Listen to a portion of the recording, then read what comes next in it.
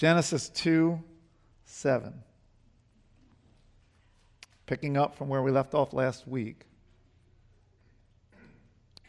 Then the Lord God formed the man of dust from the ground and breathed into his nostrils the breath of life.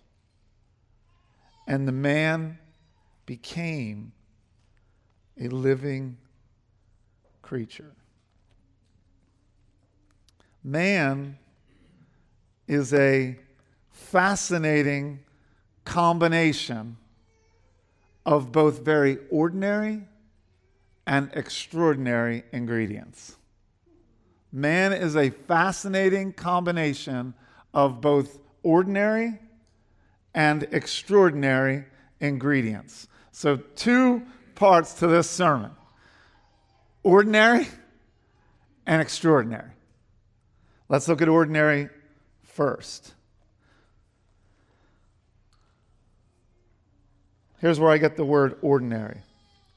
Then the Lord God formed the man of dust from the earth. The fact that we are made from dust is not something that should cause us to be extremely proud of ourselves.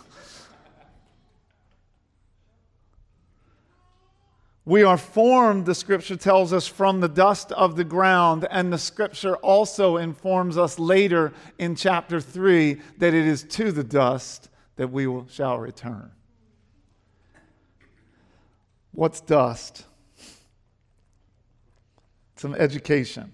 These are where word studies can be so helpful. Like when we talk about the idea of biblical theology is when you take a word and you look at how it's used across the entirety of Scripture, and then you begin to learn some things about that word because you've looked at how the writers of Scripture have used it throughout the entirety of the canon. And there's a lot. A study of dust is fascinating. Dust symbolizes, I'm just going to show you 3 things from the scripture this morning. And all of that is to show us that we are a combination of ordinary ingredients and extraordinary ingredients. Dust shows us that we are formed from something that is extremely ordinary. What does dust symbolize? Well, the first thing we see dust symbolizing is it symbolizes something of little value. Now, stick with me here, because we are going to talk about other ingredients that are extraordinary.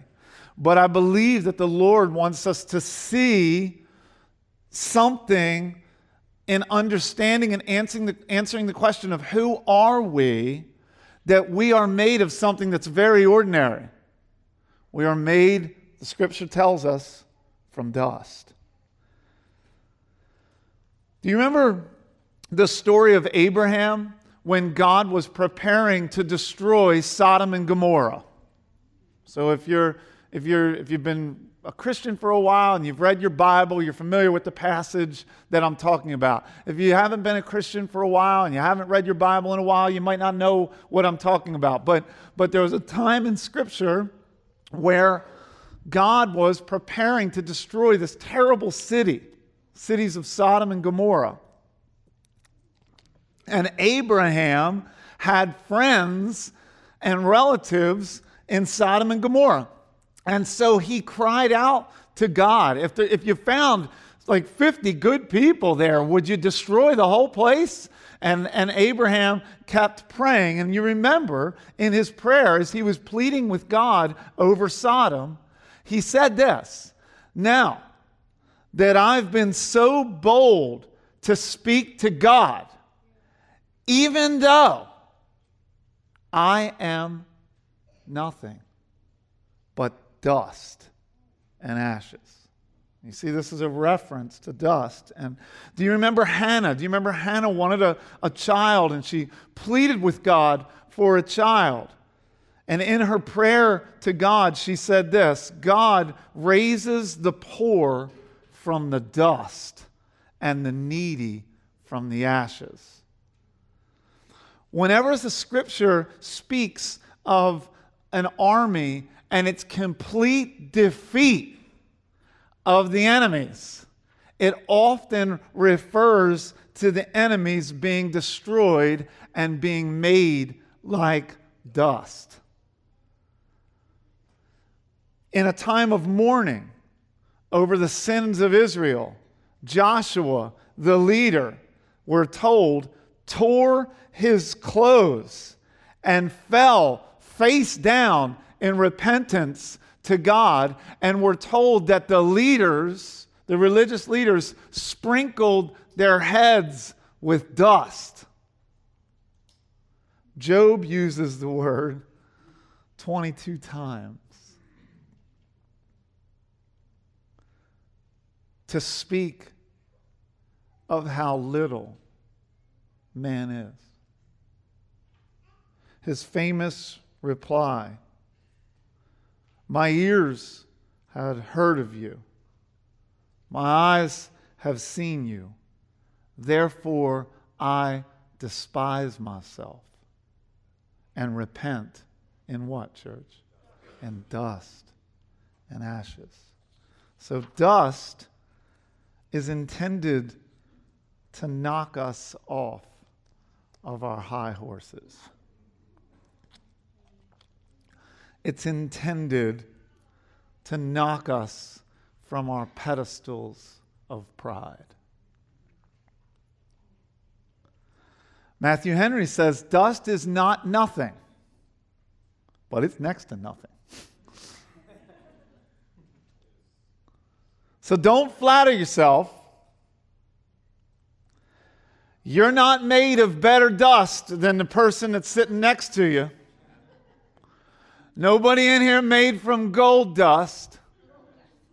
Nobody in here made from diamond dust. Nobody made from pixie dust. We're all made from common dust.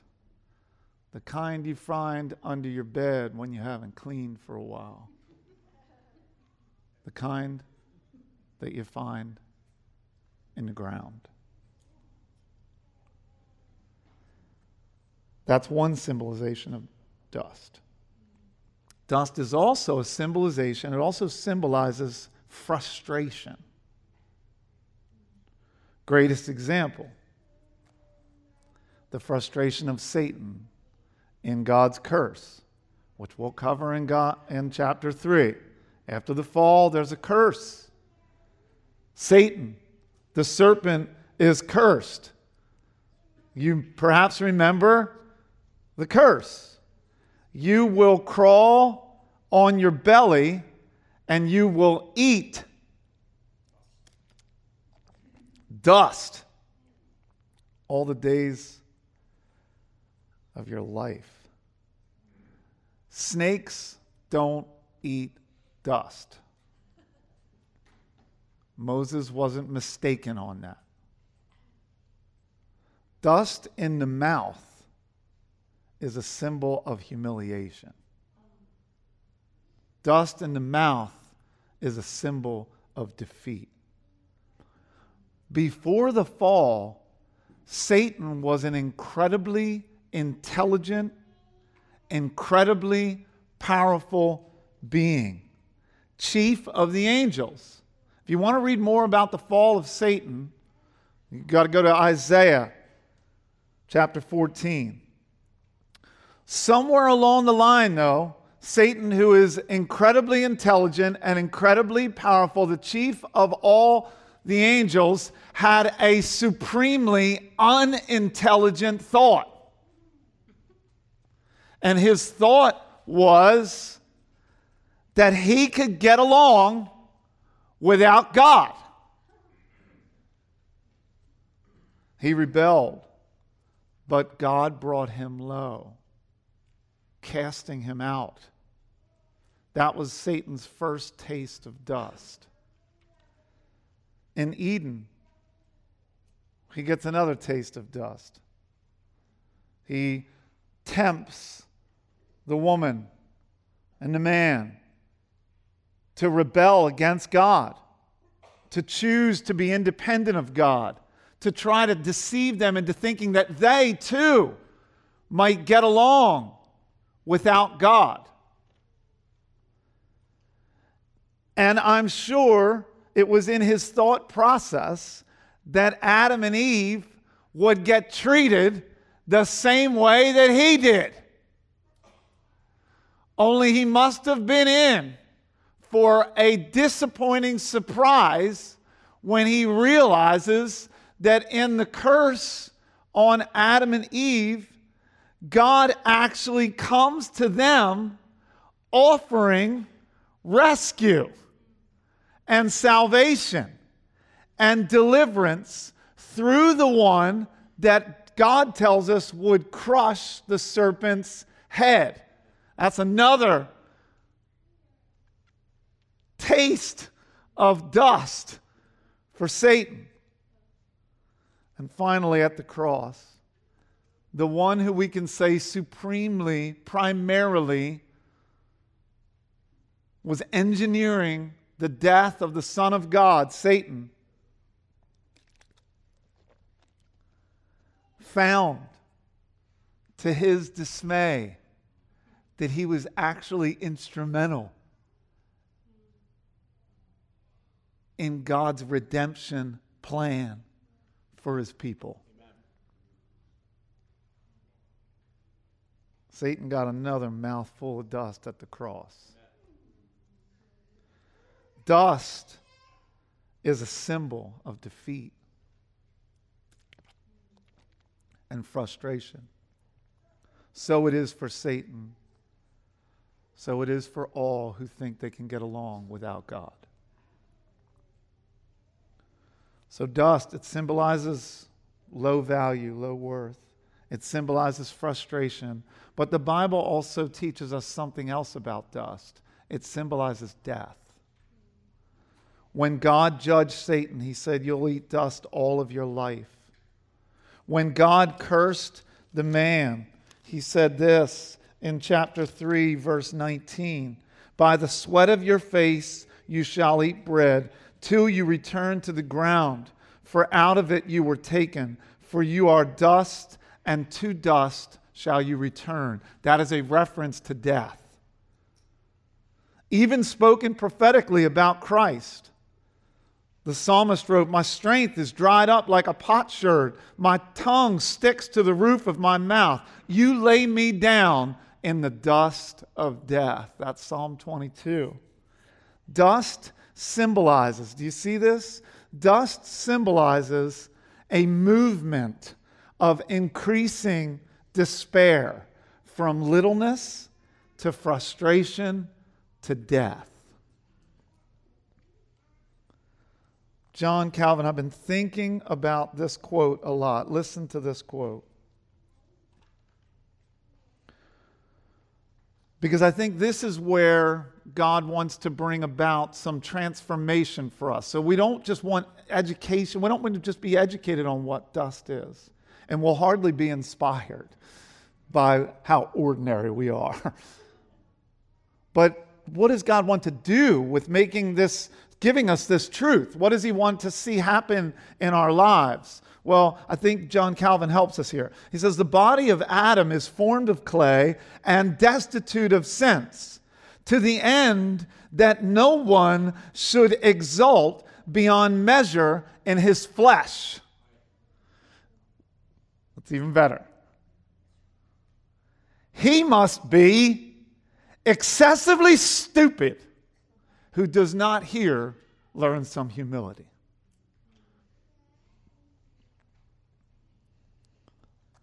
Charles Simpson was a great preacher. He used great analogies. Once he told this analogy. He was telling the story of a veterinarian giving a horse a pill. Now, horses are big, and so the pills that you give them are really big. And it's hard. Think about it. How would you give a horse a pill if you had to give it one? Most of you have never done that. So how do you do it? Well, the way the vets typically do it is they get a little small piece of PVC pipe, and they use it like a straw. and you put the big pill inside this end of the PVC pipe, and then you put that into the horse's mouth, and then you blow. So Charles Simpson's telling the story of a vet giving a horse a pill, but the horse blew first.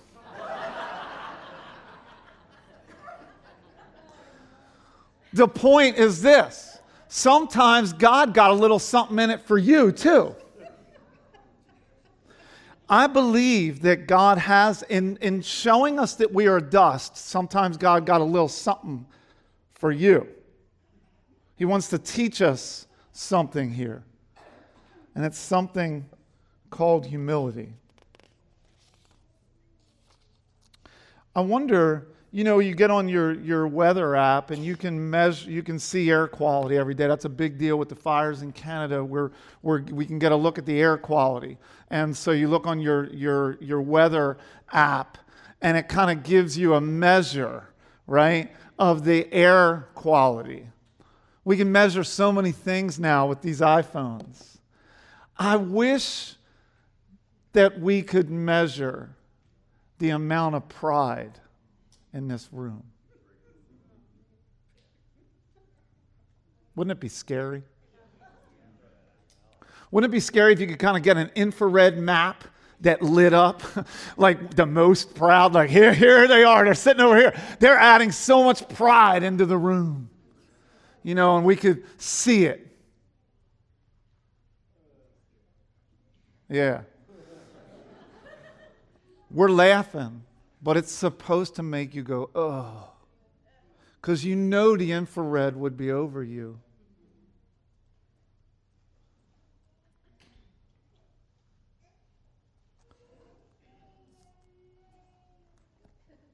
We're so proud. We're proud. We're more proud than we think we are. We're proud towards one another. We're arrogant in our marriages. We're arrogant towards our kids. We're proud towards our parents. We're proud in staff meetings. We're proud on social media. We're proud of our accomplishments. We think we're better than people. We're proud towards those that are of lower socioeconomic status than us. We're proud towards those that are of higher socioeconomic status than us. We're proud towards people who look different than us. We're proud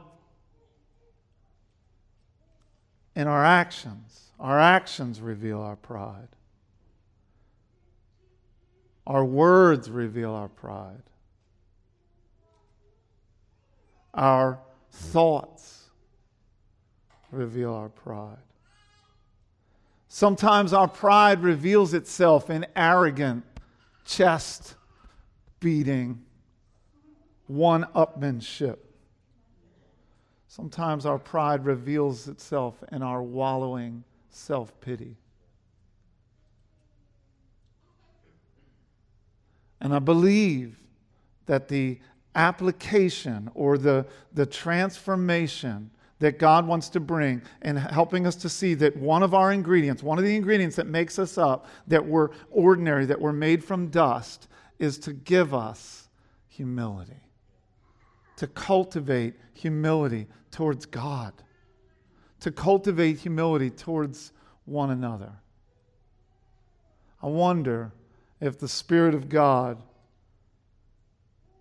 is searching our hearts now and convicting us of where we've been proud towards others.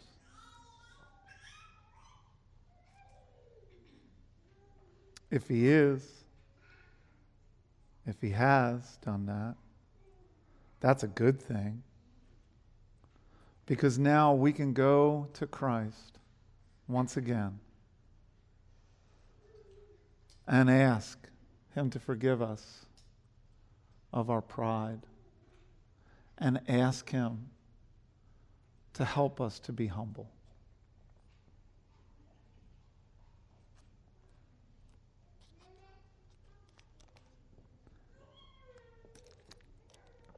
We are a fascinating combination of both ordinary and extraordinary ingredients. We hit ordinary, let's hit extraordinary. Go back to the verse. Then the Lord God formed the man of dust from the ground and breathed into his nostrils the breath of life.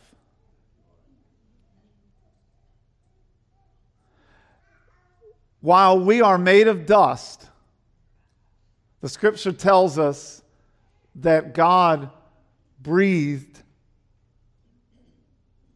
into our nostrils the breath of life. This is man's glory.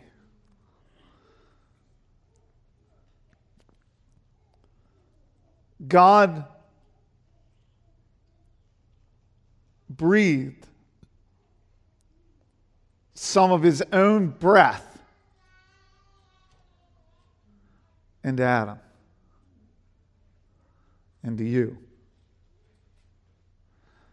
This makes you special. This makes you extraordinary. So let's look at some of what we can learn from this idea of breath and spirit. There's a connection between spirit and breath. In fact, the words in major languages of the Bible, Greek and Hebrew, and even of Latin, the words for breath and spirit are identical. In Latin, the word is spiritus. You see where we got the concept of spirit from the language of spiritus. But it also is breath related. From the word spiritus, we get derivatives like aspire, inspire, perspire, expire. Aspire. That's to breathe in and make a better effort. Take a deep breath and we're going to do something. Inspire. That's when someone else breathes fresh ideas into you. It's what God did when He breathed life into Adam. Perspire. That's breathing through your skin. Expire. That's when you take your last breath. That's the Latin. The Greek word for spirit and breath is pneuma. P-N-E-U-M-A. Pneuma. If you're into theology, you know that a study of the doctrine of the Holy Spirit is called pneumatology. But you also maybe are familiar with words like pneumonia or pneumatic. Pneumatic tools are tools that are operated by air. Pneumonia is a disease of your breath box, your lungs. The Hebrew word for spirit and breath is the same also. Ruach. You can't even say it without breathing out. Man is special, created by God, because God breathed some of His own breath into us. Man has a special relationship with God by virtue of His divine Spirit. C.S. Lewis quote.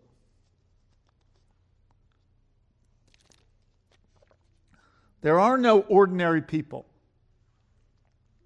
See, now what he's doing now is he's not focusing on the dust aspect of our ingredients. He's focusing on the extraordinary breathed life into aspect of the ingredient of every human. So he says there's no ordinary people. You have never talked to a mere mortal. Nations, cultures, arts, civilizations, these things are mortal. What's he saying? Civilization, cultures, communities, arts, even the sun will die. But it is immortals whom we joke with, work with, marry, snub, and exploit. Immortal horrors or everlasting splendors. The person sitting next to you is an immortal. Their soul will exist in eternity, either in immortal horror or in everlasting splendor. These are the people we live our lives with. These are the children you spend your time with. This is the spouse that you vacation with. This is the person that you pick up for work and commute together with. They are immortal. Are we viewing one another? I wonder if the Lord wants to help us to rightly value people, the people that He's placed in our lives. And I think the application falls in two ways here. One, let's deal with the everlasting splendor. The everlasting splendor should make us humble towards one another. It goes back to the first point of embracing humility and cultivating humility. If the person sitting next to you is actually going to shine gloriously for all of eternity, then is your actions and treatment of them in keeping in line with who they are? So then let's think about immortal horror.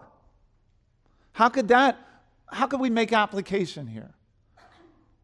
Well, it's helpful every once in a while to remember that your neighbor, perhaps, or a family loved one who doesn't know Jesus, who hasn't yet made a decision to repent and believe in Christ, is going to suffer everlasting judgment and horror.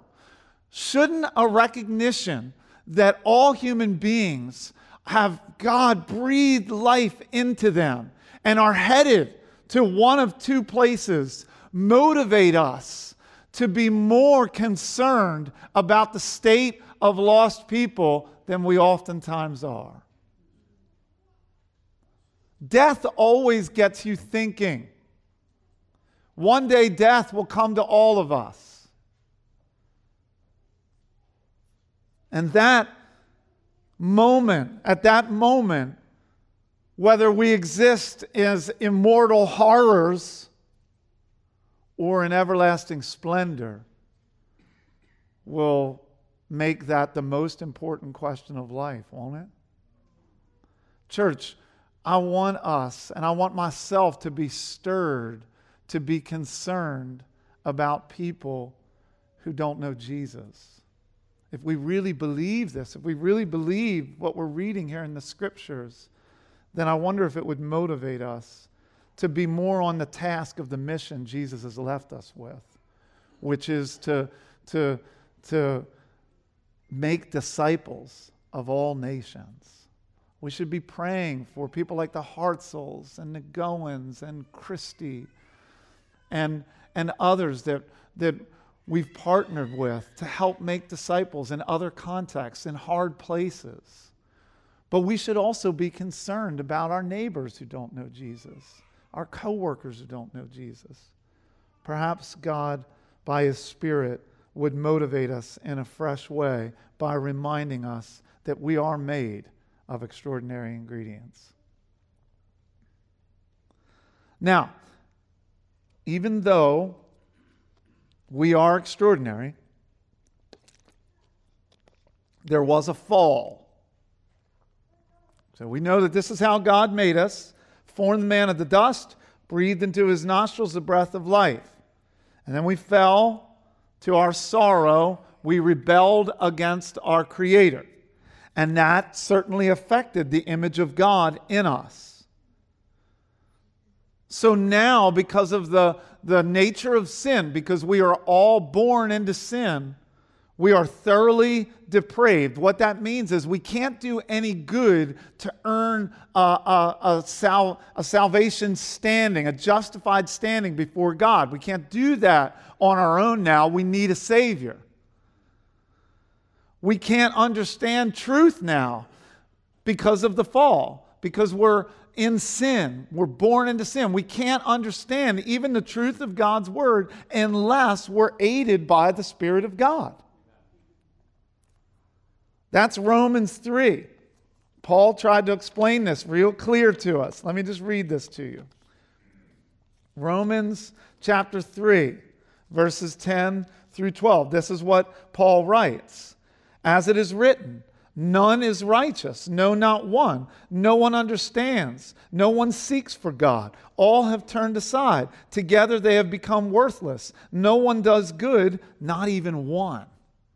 So even though we are made of some extraordinary ingredients, the breath of God within us, He breathed life into us and sustains us, we still come back to this idea that there's no one who can stand before God. There's no one who's righteous. We've all turned aside. No one does good, not even one. This is what Jesus was trying to get across to Nicodemus in his discussion with him that you perhaps remember when we studied John. Man can't seek God. God seeks man. You can't get to God on your own. God sent Jesus to come get you. This is what we say over and over again. Jesus told Nicodemus, he kind of confused the religious, the highly educated religious leader. He confused him by telling him, you got to be born again. He said, you must be born again. That was John 3. I'll read it to you. John 3, verses 5 and 6. Write it down. You can look at it later. But I'll read this part to you. This is Jesus talking to Nicodemus.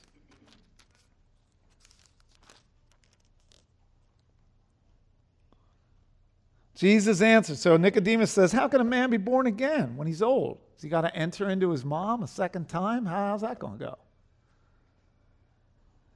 Jesus answered, truly, truly, I say to you, unless one is born of water and the Spirit, he cannot enter the kingdom of God. That which is born of the flesh is flesh, and that which is born of the Spirit is spirit. He's saying that a man must be born again of God, just as Adam was born of God originally. How was Adam born of God originally? God breathed life into him. Flesh gives birth to flesh. Fallen man gives birth to fallen man. But God gives new life through His Spirit that He breathes into us when we become Christians. Just like He breathed into Adam, He breathes into us. And without that rebirth, without being born again, Jesus says, you will not enter the kingdom of God. You will not see the kingdom of God. All right, let's look at the last phrase. And then we'll move. We're going to celebrate communion together. We're going to do that in just a moment. Look at the last phrase of Genesis 2. Then the Lord God formed the man of the dust from the ground, that's the ordinary ingredients, and breathed into his nostrils the breath of life, that's the extraordinary ingredients. Man's a fascinating combination of ordinary and extraordinary ingredients. But then it says, and the man became a living creature. We know that we depend upon God for physical life. And for spiritual life, you have to come to God. He's the only one that gives it. You can't get spiritual life apart from God. So you don't live physically apart from God, and you can't live spiritually apart from God. Isaiah 2:22, why trust in man who has only one breath? Basically, I'm paraphrasing. Why trust in man who has only one breath in his nostrils at a time? Trust God. His breath is inexhaustible. We can only receive the breath of God one breath at a time. Try it. Suck in all you can right now and hold it. We could do a little competition. See who can hold it the longest. But at some point, you're going to have to take another breath. Or you're going to die. What's that teach us? You are utterly and totally dependent upon God. Paul teaches in 1 Corinthians 15, the first man, who's that? Adam, became a living being. Where'd Paul get that? Genesis 2:7. And the man became a living being, a living creature. From breath received from God. But then he says Jesus is the last Adam, the life-giving Spirit. See your Bible starting to fit together? We can only live physically and spiritually as we turn to Jesus. Are you turning to Jesus? Are you pressing into Jesus? Today, for some, is the day of salvation. Because when death comes, it's too late. Now, while you got the time, come to Jesus, the one who is able to give eternal life, and find yourself accepted in Christ.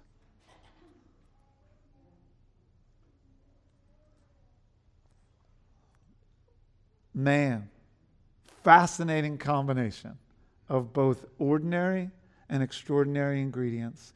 The ordinary should produce humility in us.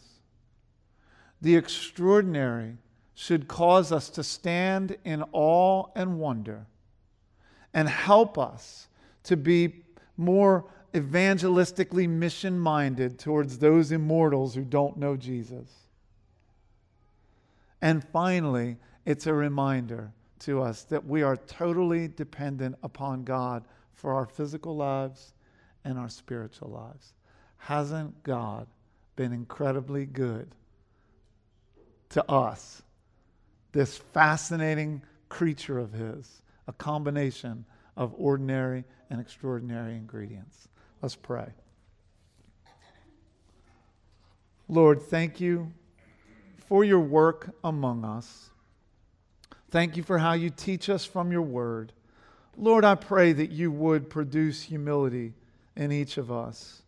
And Lord, I pray that you would help us, even now, as we celebrate and remember your death upon the cross, your broken body and your blood poured out for us, that we might have eternal life in you. In Jesus' name, amen.